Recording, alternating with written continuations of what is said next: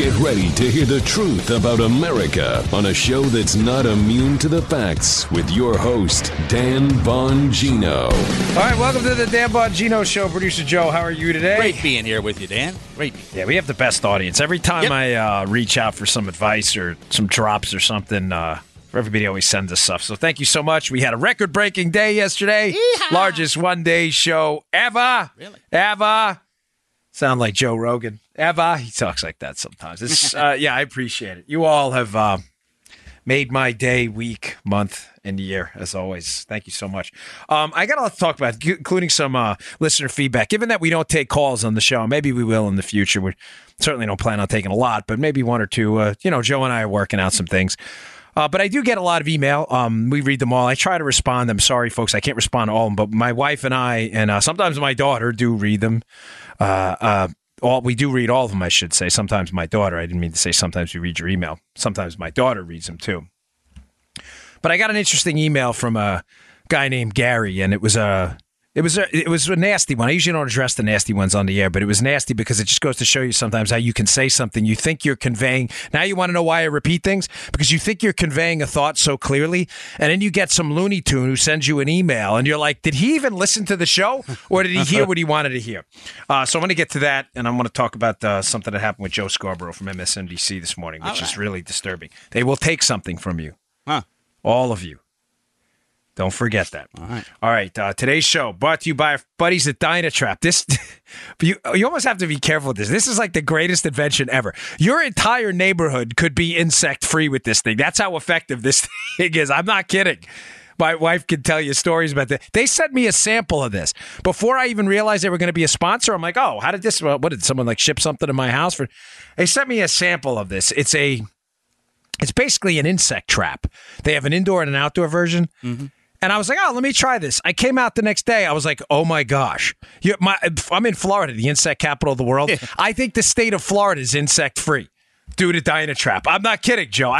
You know what? I'm going to see if they could send you one of these. Try this. You will not be disappointed. Well, the insect is a state animal down there, isn't it? It is. You're right. The mosquito. The state right. You're absolutely right. It's pretty funny. So summertime is officially upon us, and the only thing more annoying than bugs, mosquito bites, insects all over the place. Oh. Our flies. The only thing more annoying than Nancy Pelosi, Trump's tweets. Joe, can you start this over? Yeah. You know what? I'm going to just leave it in because this is funny. Okay, we'll start over, but leave it in. They wrote this. This is really funny. Okay. The only thing more annoying than Nancy Pelosi, Jim Comey, fake news, the left media vaccine, but they wrote this, are flies, mosquitoes, and other insects invading your home. We love this. Why we love these guys. So we'd like to thank our sponsors over at Dynatrap. Dynatrap is the leading manufacturer of outdoor mosquitoes and insect traps.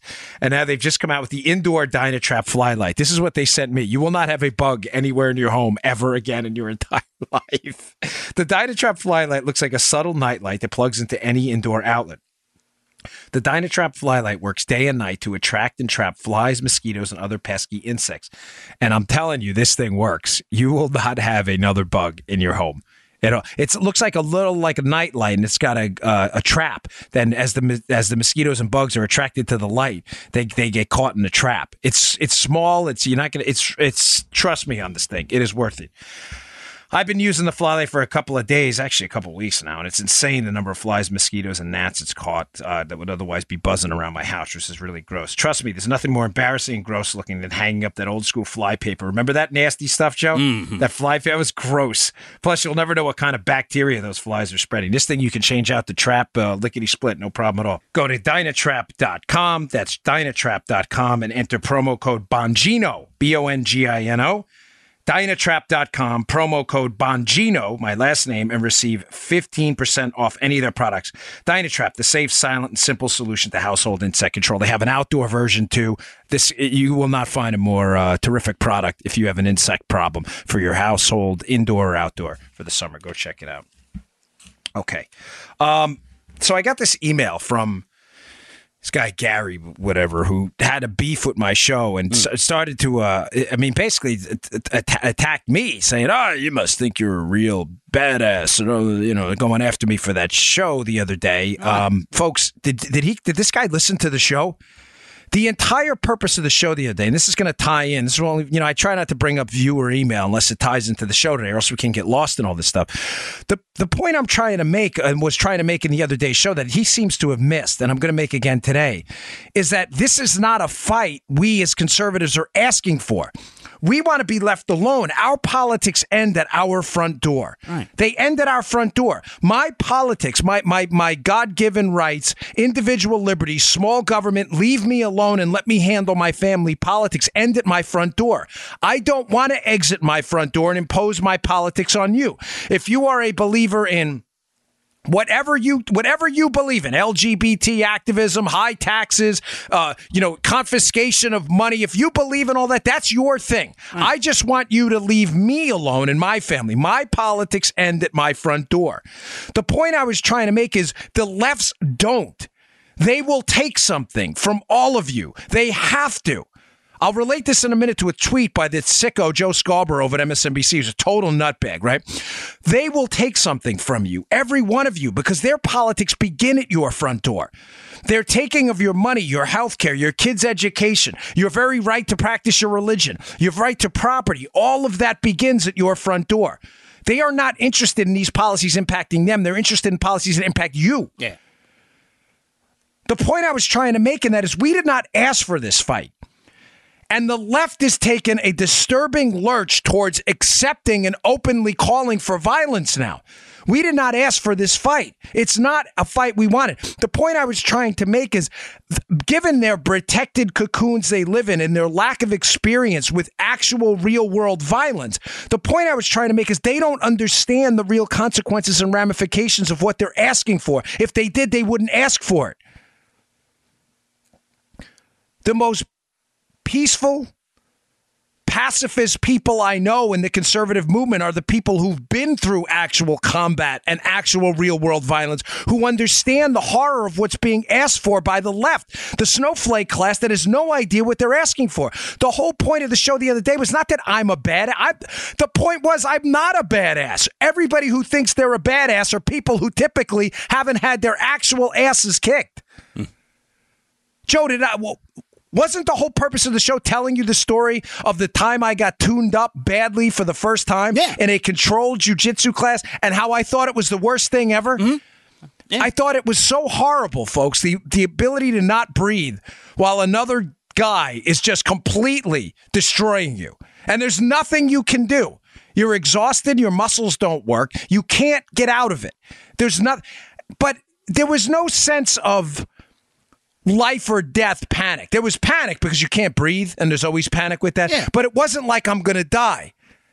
And I thought it doesn't get any worse than this, but it does. It does. The first time I was in that street situation as a cop and I was attacked by a guy on a domestic violence call, and I was like, wow, there really is no tapping out here.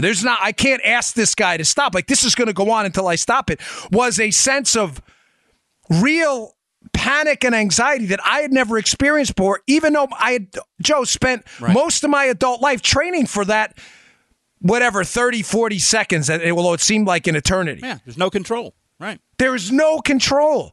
The whole point of it is you're not a badass. Right.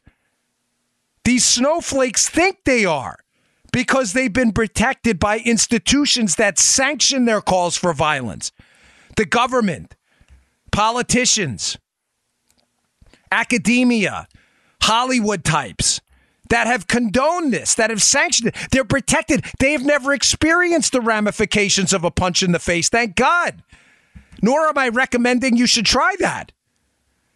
The whole point of the show was to point out this fallacy in the violence as a solution argument. My simple point was that if you continue to push down this road, people will defend themselves. There you go. And the horror you're bringing on to everyone, you have no experience with that. That was the point. Now, I say that because there are people, I watched something, I want to just say quickly, God rest the soul of Charles Krauthammer, who passed yesterday. I'll get to that in a second. But Jonah Goldberg, who I have a lot of respect for. I like Jonah Goldberg. And, folks, listen, Jonah has some really brilliant things to say. He did a podcast with Russ Roberts a few weeks ago on Econ Talk. I can't recommend enough. They have different political beliefs than I do in many respects, but I believe Jonah's a very bright guy, and even though his feelings about some of the things the president does are different than mine, I have a lot of respect for him, and I've said that in tweets. I challenged him on a tweet. I didn't hear back from him a few weeks ago, but that's all right.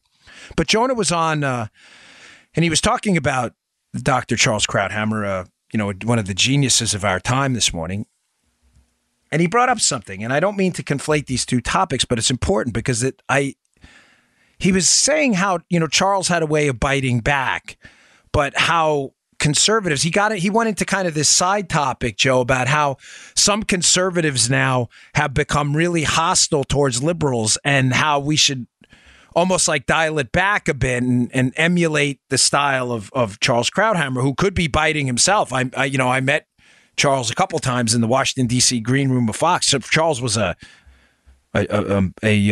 incredible, generous, unbelievably kind and loving human being in the brief experiences I've had, but I've heard from people around him as well.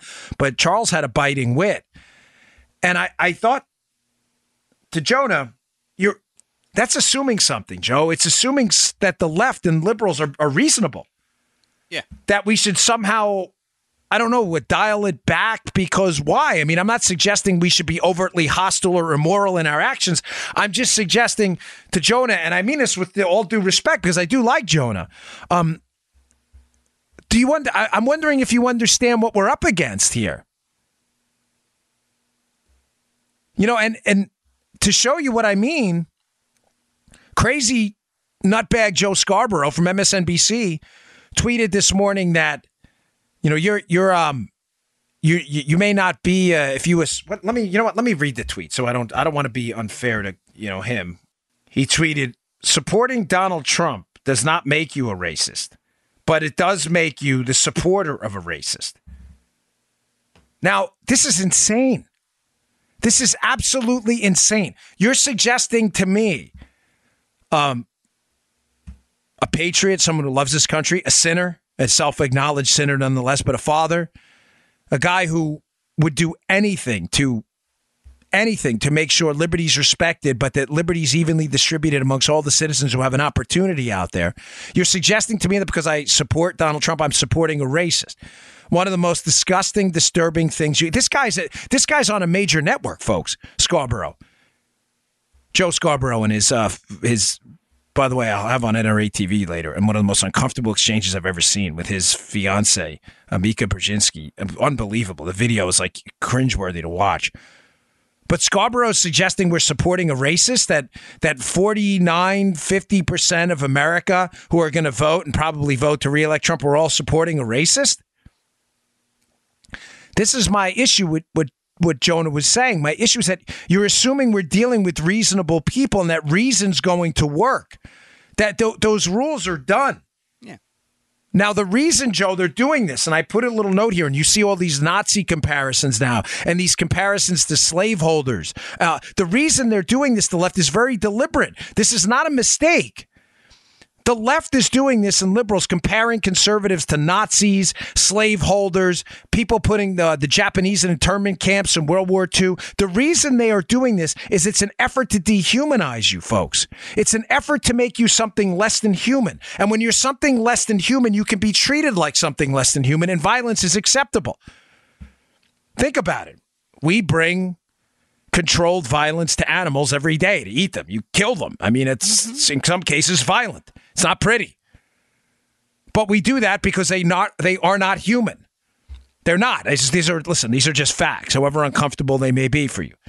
We bring controlled violence to animals all the time. When you treat people like slaveholders spoke about slaves like they were something less than human beings, like they were second-class citizens. They were second-class beings. They weren't, they did not have the finger of God placed on their shoulder, blessed with the same big R rights you do. When you do that and you dehumanize people, you invoke a response. And that response is you can be treated like something less than human, and controlled and even uncontrolled violence is somehow acceptable. There's a larger fight going on here. I'm not trying to wax philosophical here and take this to another realm. I'm trying to ground it for you. I'm trying to do the opposite. And that email this morning got me thinking, like, does this guy not get what I'm saying?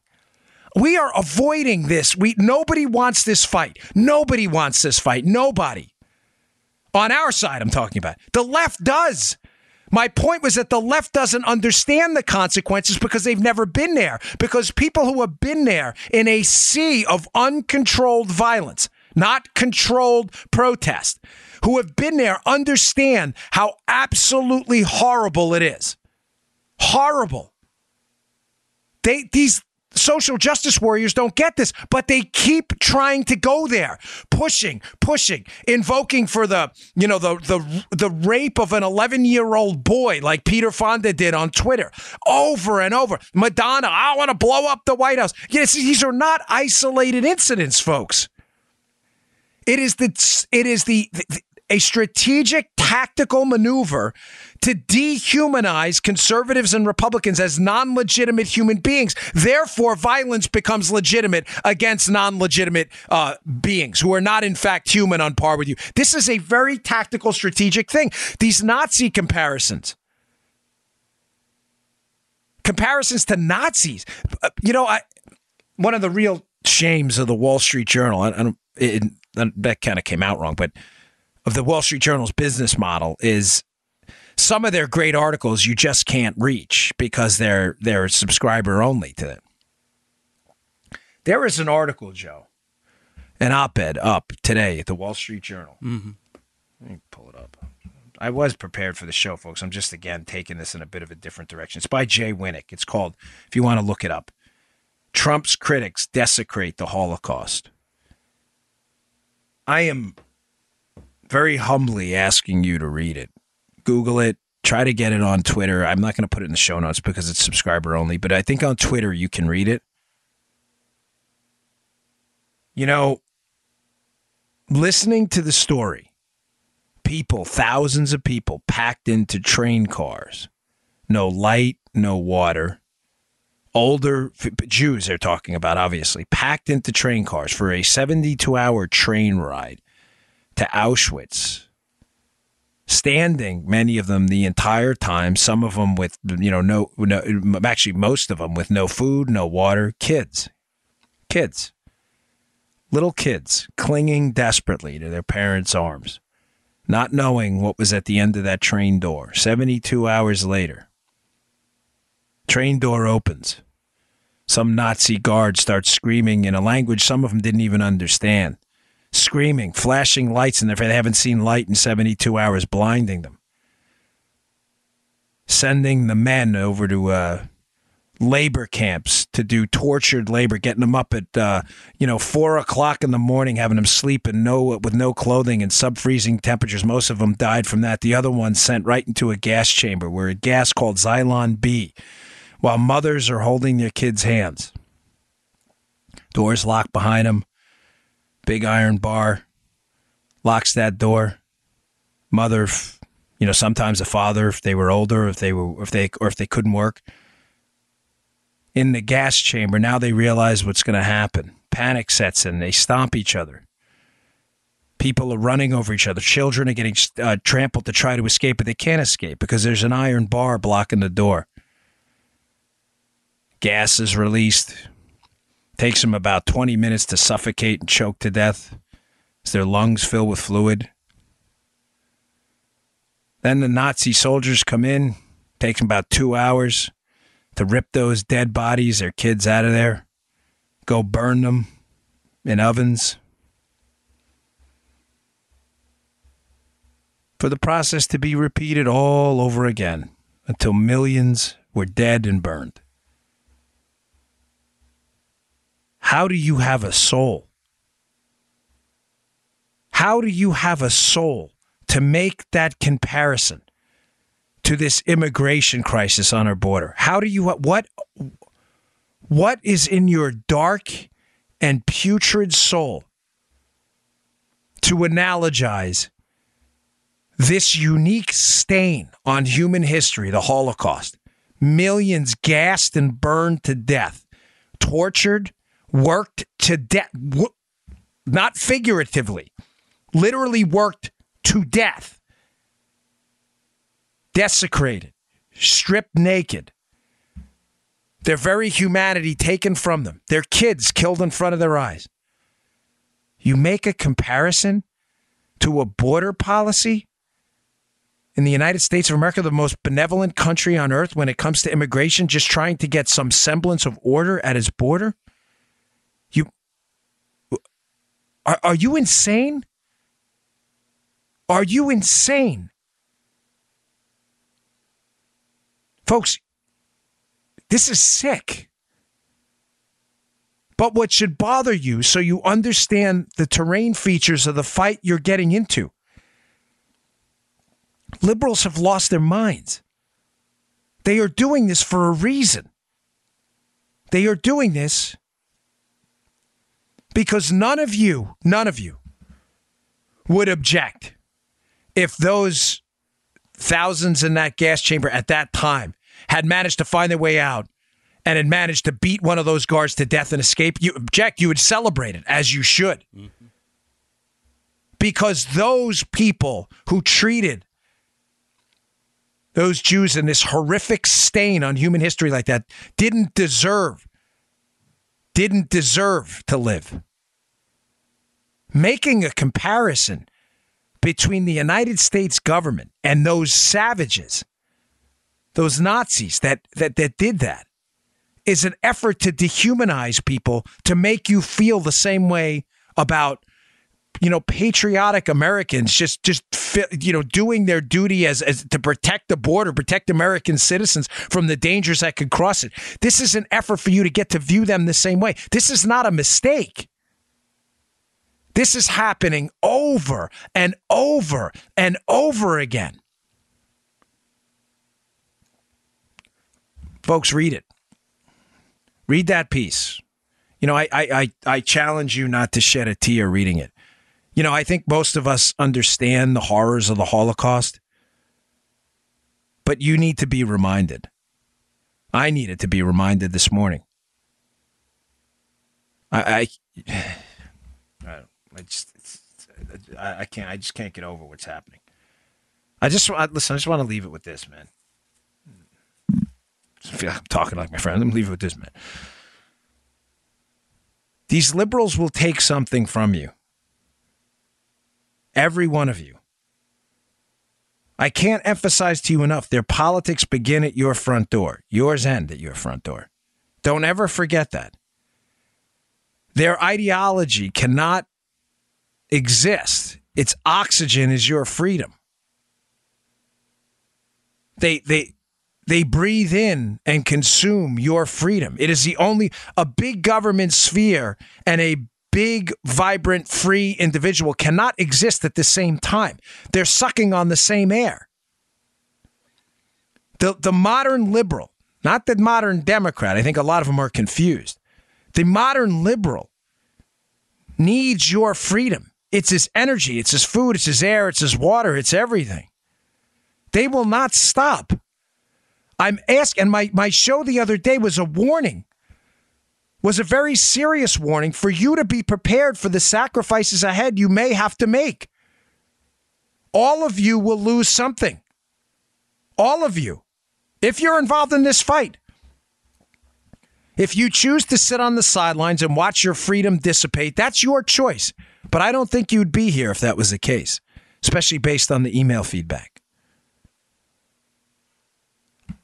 I was warning you because I have these conversations with my wife all the time.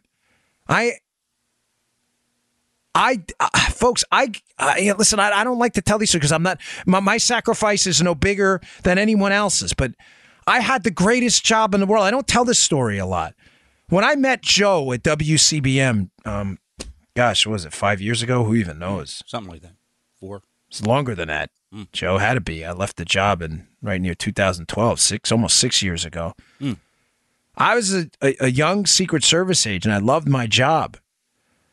Still in my 30s. It was a great job. I understood and I saw the writing on the wall with the election of Barack Obama. I did. I knew I had to do something.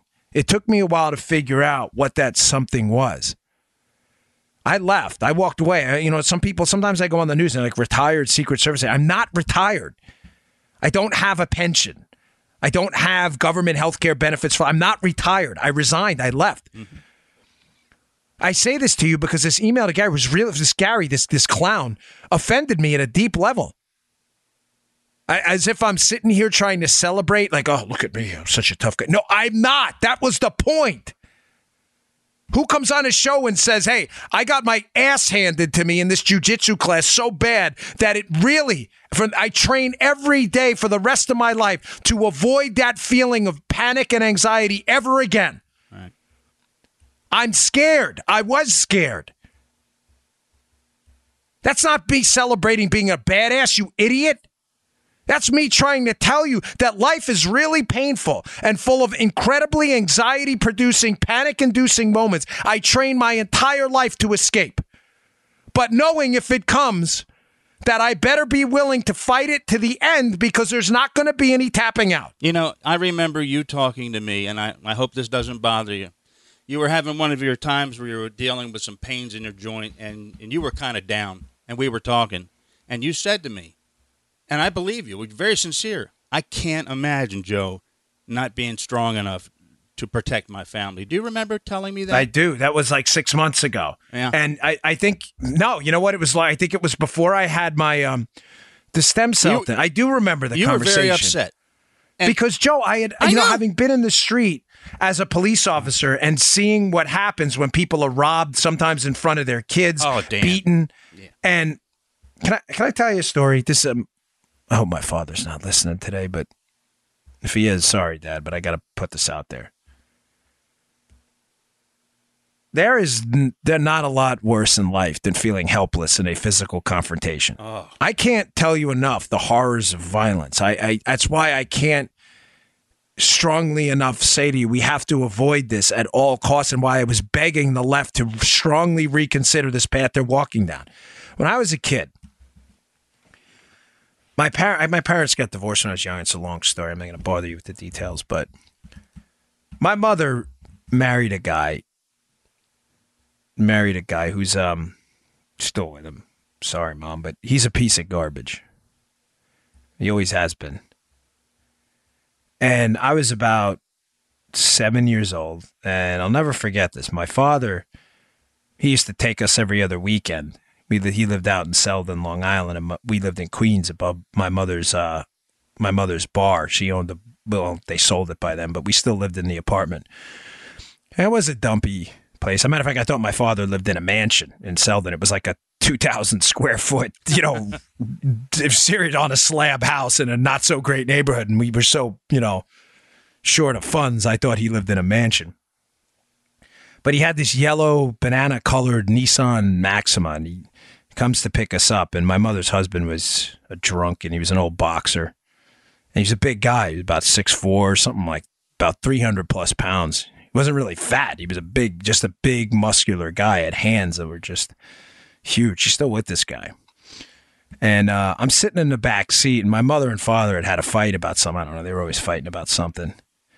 So my father gets us, and I can see he's choked up a little bit. And this guy, my mother's husband, follows him out. My father's a small guy.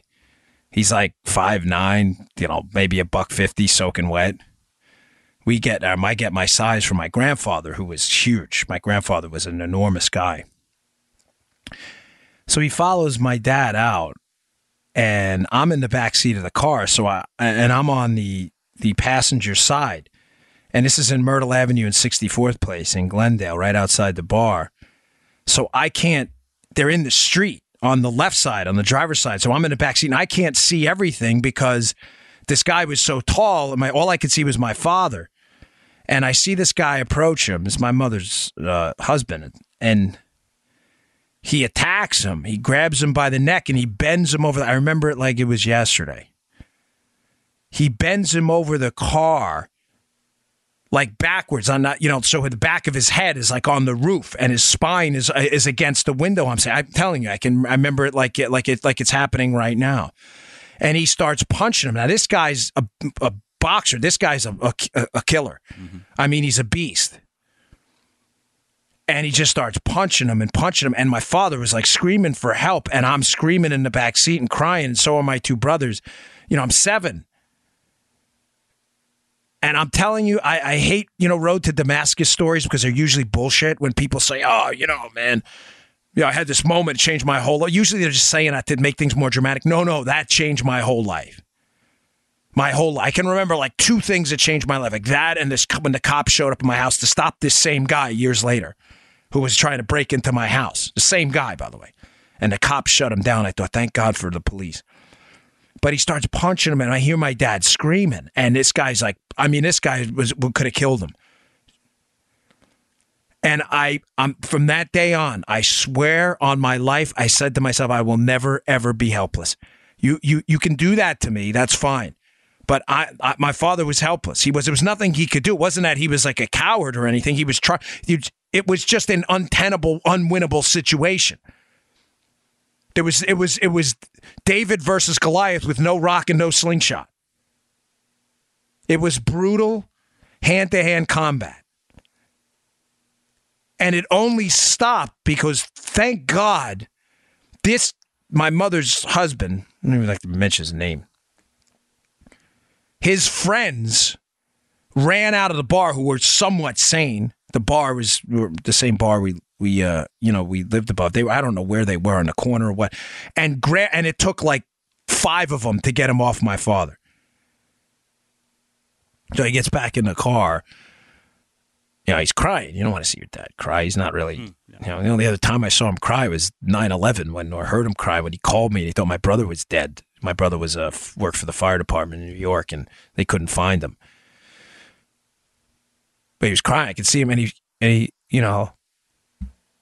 just, I remember him, he just kept saying like, oh, it's going to be all right, kids. And it wasn't all right. Like, it's going to be all right. And he was red and he was beaten up and you get these liberal jerkwads, man, like, Nazis, go get them. Let's go kick their asses. They have no idea. They've never seen that.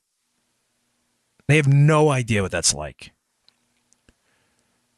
But I bring up that story because they will take something from you. I can't hammer home to you enough.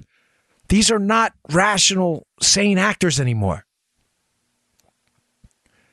They want something you have. And my only point in that entire show was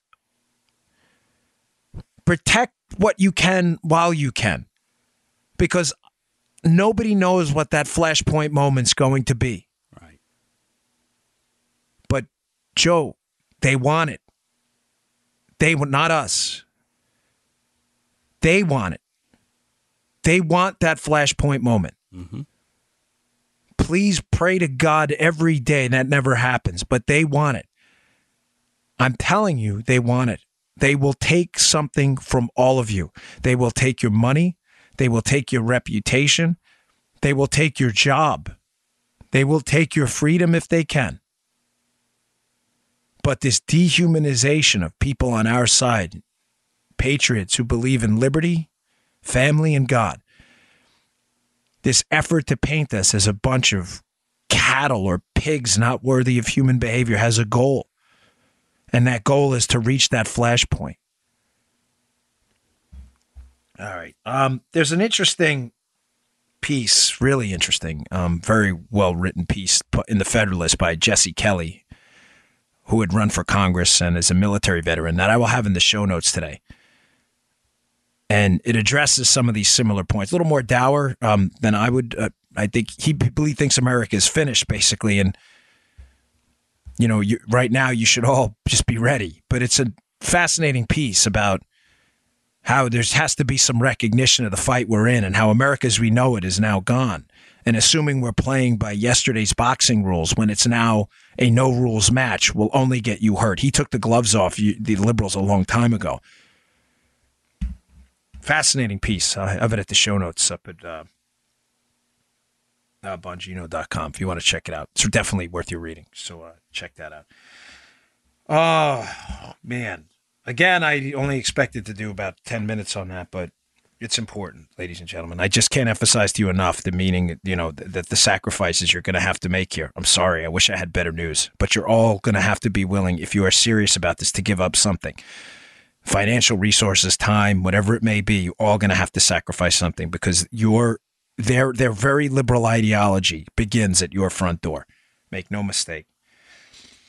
Okay. Some other gosh, I read this yesterday. I had to read it twice because I thought it was a joke and someone was messing with me. I mean, did you see this story, Joe, about John McCain?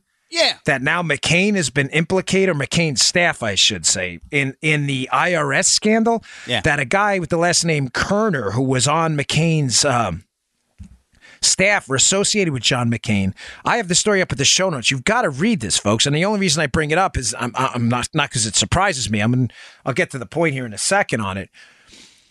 Is that McCain's staffer apparently told the IRS to go out and audit these people to bankrupt them. In other words, to weaponize the government to attack some of these groups that they didn't agree with. This is John McCain, a Republican who was the Republican nominee for president.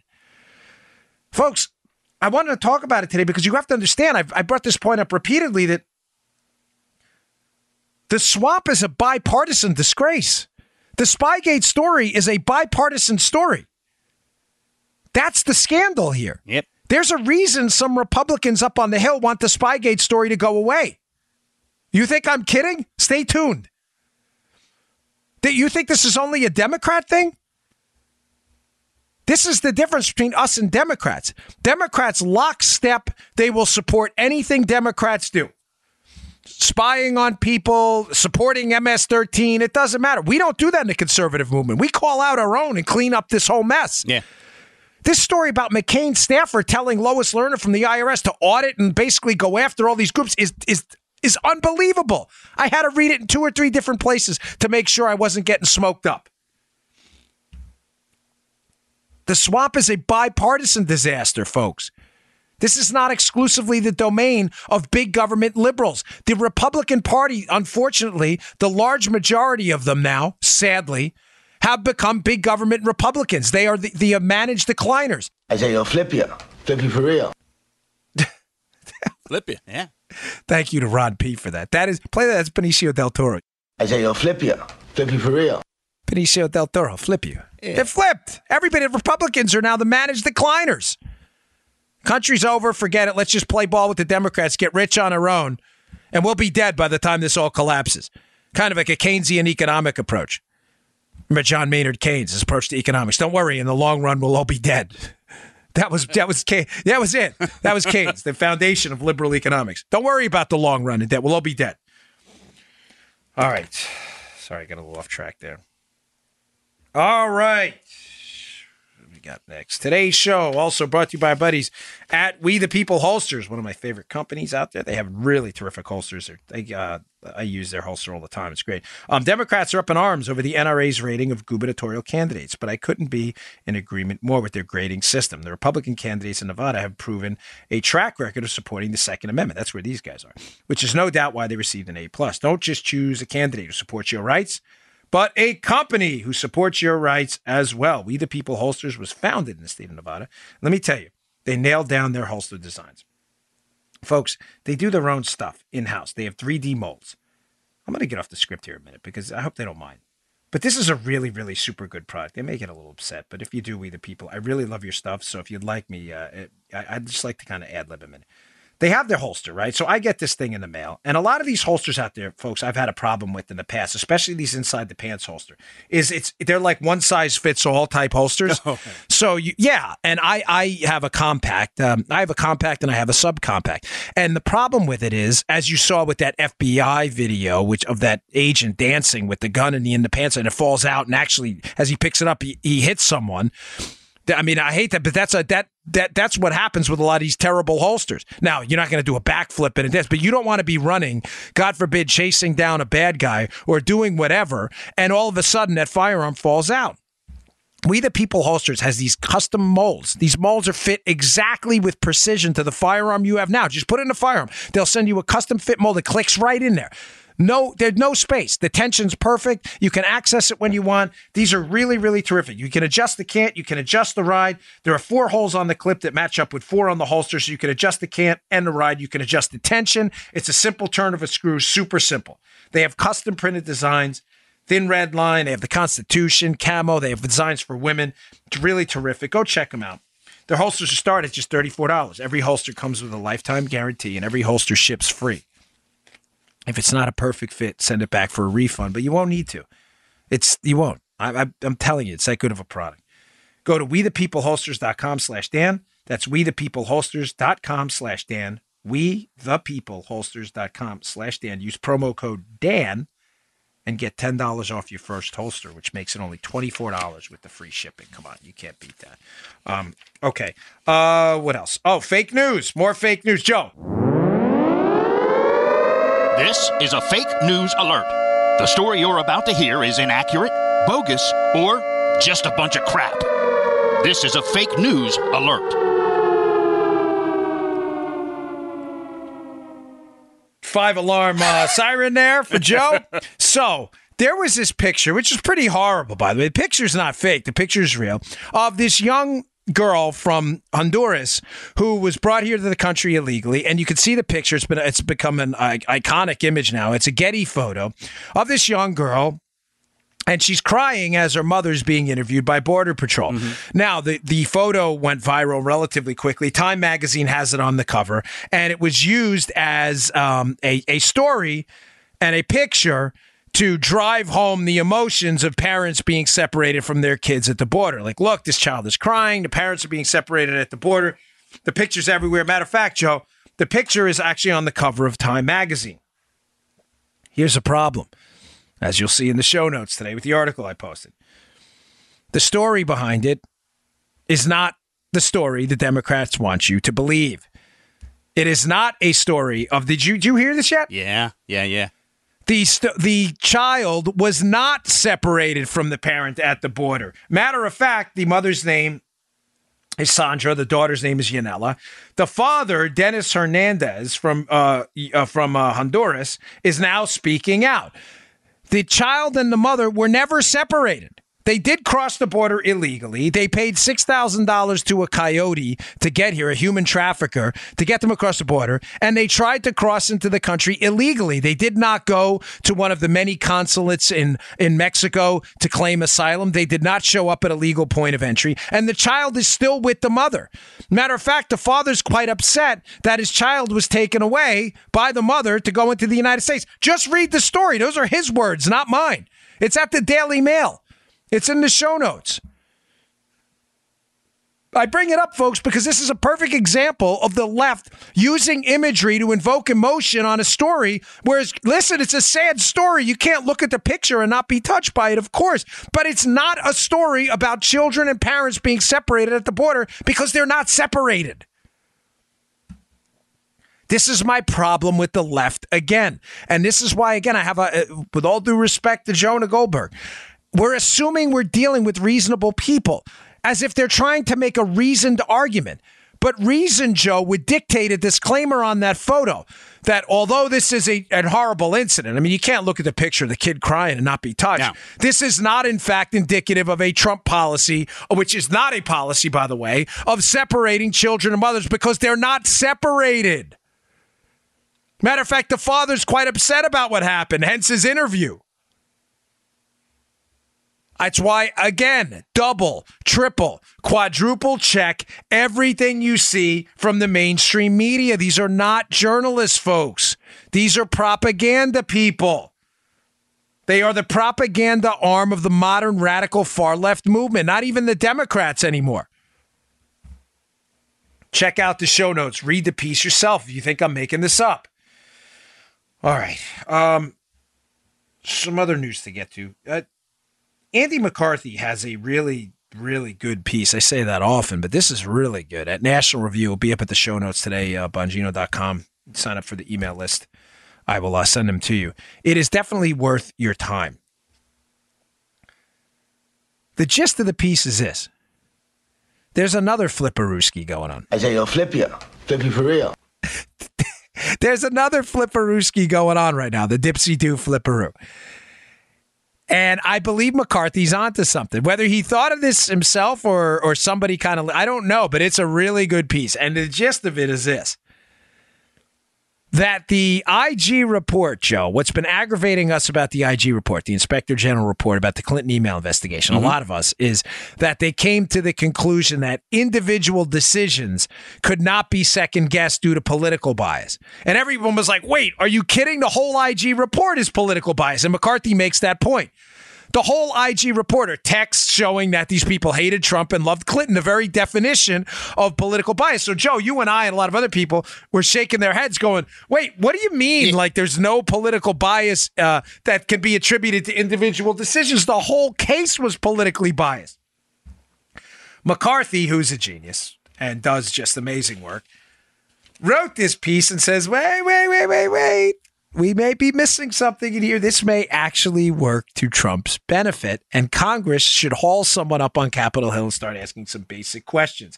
And those questions are this. Let me try to sum this up for you. McCarthy's premise here is that if the IG and the accepted now Democrat narrative of the Clinton email investigation, which it is, no political bias, none. These were just bad guys, but no political bias. Yeah. McCarthy's saying that a corrupt motivation, which there's no question these guys had, read their texts. You know, Hillary, we're interviewing the president. They're like lauding her, and we don't care if they lie about that one guy in the skiff and all that other stuff. That a corrupt motivation, if belied, even these corrupt reasons, can be supported by valid, non-corrupt prior decisions, that no second guessing is allowed. It's tough to, if you read the piece, he says a little more. I'll explain it better here. That despite the fact that you may be able to point to a corrupt motivation in these FBI investigators who are investigating Hillary Clinton, Joe, that they can fall back on saying, well, we do have prosecutorial discretion with the Justice Department, the DOJ. Okay. And they do. Yeah. And the fact that we gave you reasons for those decisions, however unbelievable those reasons are, but they are valid. They're not. In other words, Joe, if you're running for president and you're running against, Sean Casey over at WCBM, right. I like you and I don't like Sean. I do like Sean. He's a great guy. And I'm an FBI investigator and I have you both on potential crimes. Okay. And I let you go because I like you. And I go and decide to prosecute Sean. I may have texts out the wazoo saying to other people, hey, I'm going to let Joe off because, Joe's a really nice guy, and here's why I think Joe's a nice guy.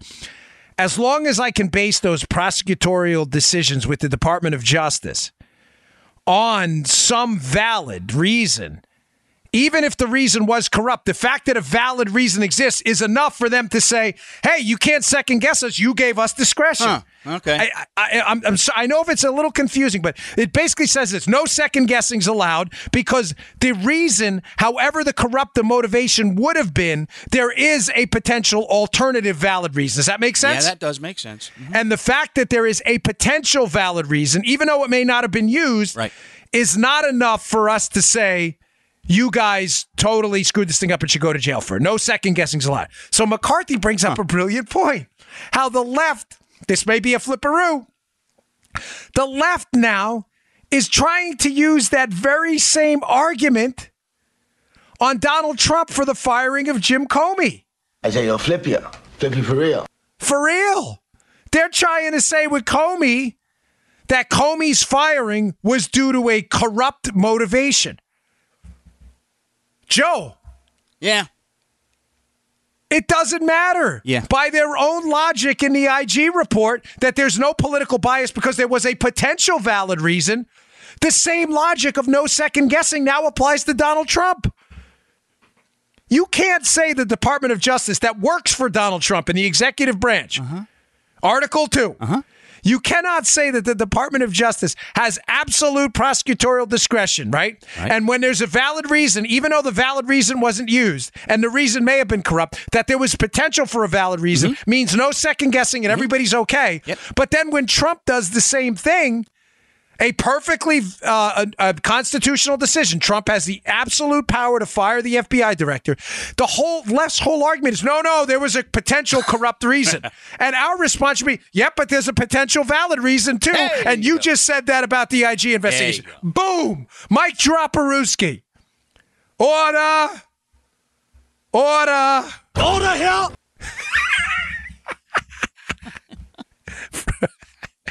Hat tip, Ron P. Gosh, this show is a spectrum of emotions, isn't it? Now we're like, play that again. Order here! Keep order, I say. There will be order. You cannot suggest that there's no second guessing when prosecutorial discretion involved if there's two potential reasons for a decision, a valid and a corrupt one. If there is only a corrupt reason, in other words, if Trump would have suggested that Jim Comey be beaten in his office, there is no potential valid. Are you understanding this, folks? Yeah. Please get this because it's a brilliant argument by McCarthy. Mm-hmm. Hat tip Andy. Brilliant. Brilliant. Brilliant. Brilliant. Yeah. Get this guy. It's a brilliant argument. If you have a seesaw, and on that seesaw is a valid reason and a corrupt reason, but a valid reason exists for the behavior. Mm-hmm. The IG's premise is if that reason exists, even if it's not used, there cannot be any questioning because of the discretion. There would be no valid reason if Trump was assaulted, gotten the full mount on Jim Comey in the office, and started raining down elbows on his face. There is no valid reason for that. Trump would be prosecuted, okay? Mm-hmm. But there is a potential valid reason for him firing Jim Comey. Yeah. It was laid out by Rod Rosenstein in the firing of Jim Comey. All these dumb decisions he made. Their own logic that there's no second guessing is now going to blow up in their face. So to all you congressmen and congresswomen and senators listening out there, and I know you do, maybe we should haul someone up there in court and start, up in the Hill and start asking about that. Wait. Okay, so we'll accept your premise that we cannot second guess discretion if there's a valid reason. Please explain to me how that same logic doesn't apply to a superseding authority in the executive and Donald Trump. Yeah. Well, it's just like your opinion, man. I mean, how are you going to answer that question? Genius. Really strong work by Andy McCarthy. Read the piece. It's definitely worth your time. All right. I got one more story for you. Little warning about the economy. Be careful a little bit. But before we get there, we got a new sponsor. Happy to welcome these guys on board because this is a product I desperately needed badly. And I'm really glad they jumped on board. It kind of came in at the perfect time. ExpressVPN. They are the world's leading VPN provider that lets you privately and securely use the internet at blazing fast speeds without being tracked by anyone. This, you know me and my fear of metadata and government's NSA metadata collection, all this other stuff. This stuff terrifies me, all right? Yes, folks, you're being tracked, okay? Just accept it. I'm sorry. It's terrible that it's happening, but you're being tracked. Mobile carriers, ISPs, and potentially hackers all have access to your web history and internet data. It's disturbing, but it's true. How can ExpressVPN help you? ExpressVPN encrypts your traffic and sensitive data while masking your IP address, thankfully, concealing your online activity from everyone, which in this day and age is critical. You don't know what's going on out there. With all the news lately about data hacks and breaches, it's hard for me not to worry about digital privacy. No matter what you do online, your mobile carrier and internet service, they are tracking it all. Comcast, Verizon, Time Warner, the list goes on and on and on. Companies like these have a record of every single thing you do. Every website you visit, every email you send. It's pretty ridiculous. So that's why I decided to take back my privacy, and I'm using ExpressVPN. I don't use the internet without it. You shouldn't either. Your internet data is going to be encrypted. Your IP address is going to be hidden. It costs less than $7 a month, and it's rated the #1 VPN service by TechRadar and dozens of expert reviewers. ExpressVPN has easy-to-use apps that run seamlessly in the background of your computer, phone, and tablet. Turning on ExpressVPN protection only takes a click. Super simple. Even I can figure this out, and I'm no computer wizard.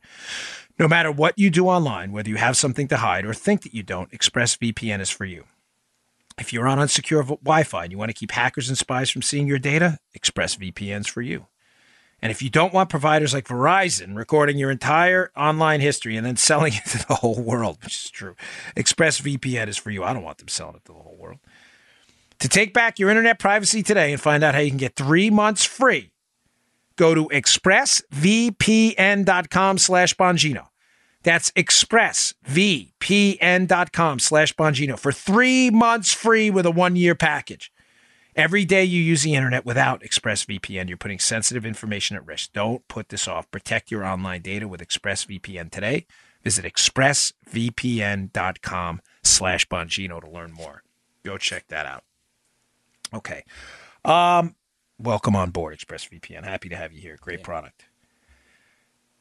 I have a story up at the show notes today about the economy. A little bit of a warning sign. I think we're in relatively decent shape. The debt problem's a little bit out of control, and obviously the bureaucrats and Hill Democrats and Republicans who don't want to do anything aren't helping in D.C. Mm-hmm. Senator Richard Burr and Susan Collins wouldn't even cut $15 billion of unspent money in a rescissions package. Susan Collins is basically a Democrat, so she's pretty useless. Burr isn't much better. He blocked $15 billion in cuts. So if he is your senator, I suggest you send a kindly worded, not email, but protesting his horrible decision to not cut $15 billion in unspent money from the budget. So that's a bad sign, but just a little bit of a warning and caution.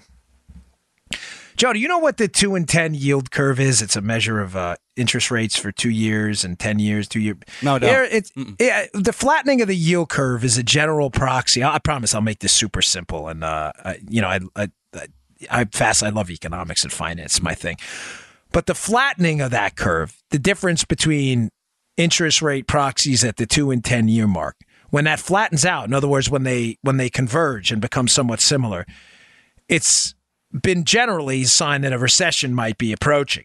It's starting to flatten out a little bit, which is getting people a little bit worried. Now, it's not always and every single time a harbinger of a downturn in the economy, but it's a proxy for it, and it is starting to flatten out. The basis point difference is starting to shrink a little bit between 2 and 10 years. Now, think about it. Just quickly here, why the interest rates on 2-year notes and 10-year notes would be different. Joe, if I'm going to lend you money for 2 years, what do you think's more uncertain, me lending you money for 2 years or for 10 years? Like if I knew I'm going to get my money back in 2 years, wouldn't you say I should demand a higher yield on my loan to you for 10 years because it's more uncertain? If I know I'm going to get, there's 8 years more of uncertainty. You got 8 years to blow it, yeah. Right. Joe has 8 years to, God forbid, blow it, screw it up, die, God forbid. Exactly. I shall be lost without him. So there's always going to be an interest rate premium on a loan that's longer. This isn't really complicated. I know I'm simplifying this a lot, but it's for the ease of the audience and the sake of time. Thank you. So there's always going to be an interest rate difference. Say I charge you 3% to loan you money for 2 years. If I'm going to loan you money for 10 years, I may charge you 4 or 5%, maybe even more, depending on the risk in the economy. And the risk for you, right? Right. When interest rates go down and start to converge over time, there's expectations. Here's one of the reasons that the yield curve flattening and the yield curve staying apart may be the sign of a healthier economy. People start to expect inflation from a booming economy in the future. So your money's worth less, so you'll expect a higher interest rate and return on your money. It's a growth rate difference, velocity of money in the economy and things like that. But you'll expect a greater return on your money in the future if you expect the economy to grow. Right. If you expect the economy to stink in the future, you may be just, at this point, looking for security, and a lower interest rate will suffice at that point. Okay. I get it. I know a lot of the financial guys out there. We could talk about this all day, why the different reasons the yield curve flattens.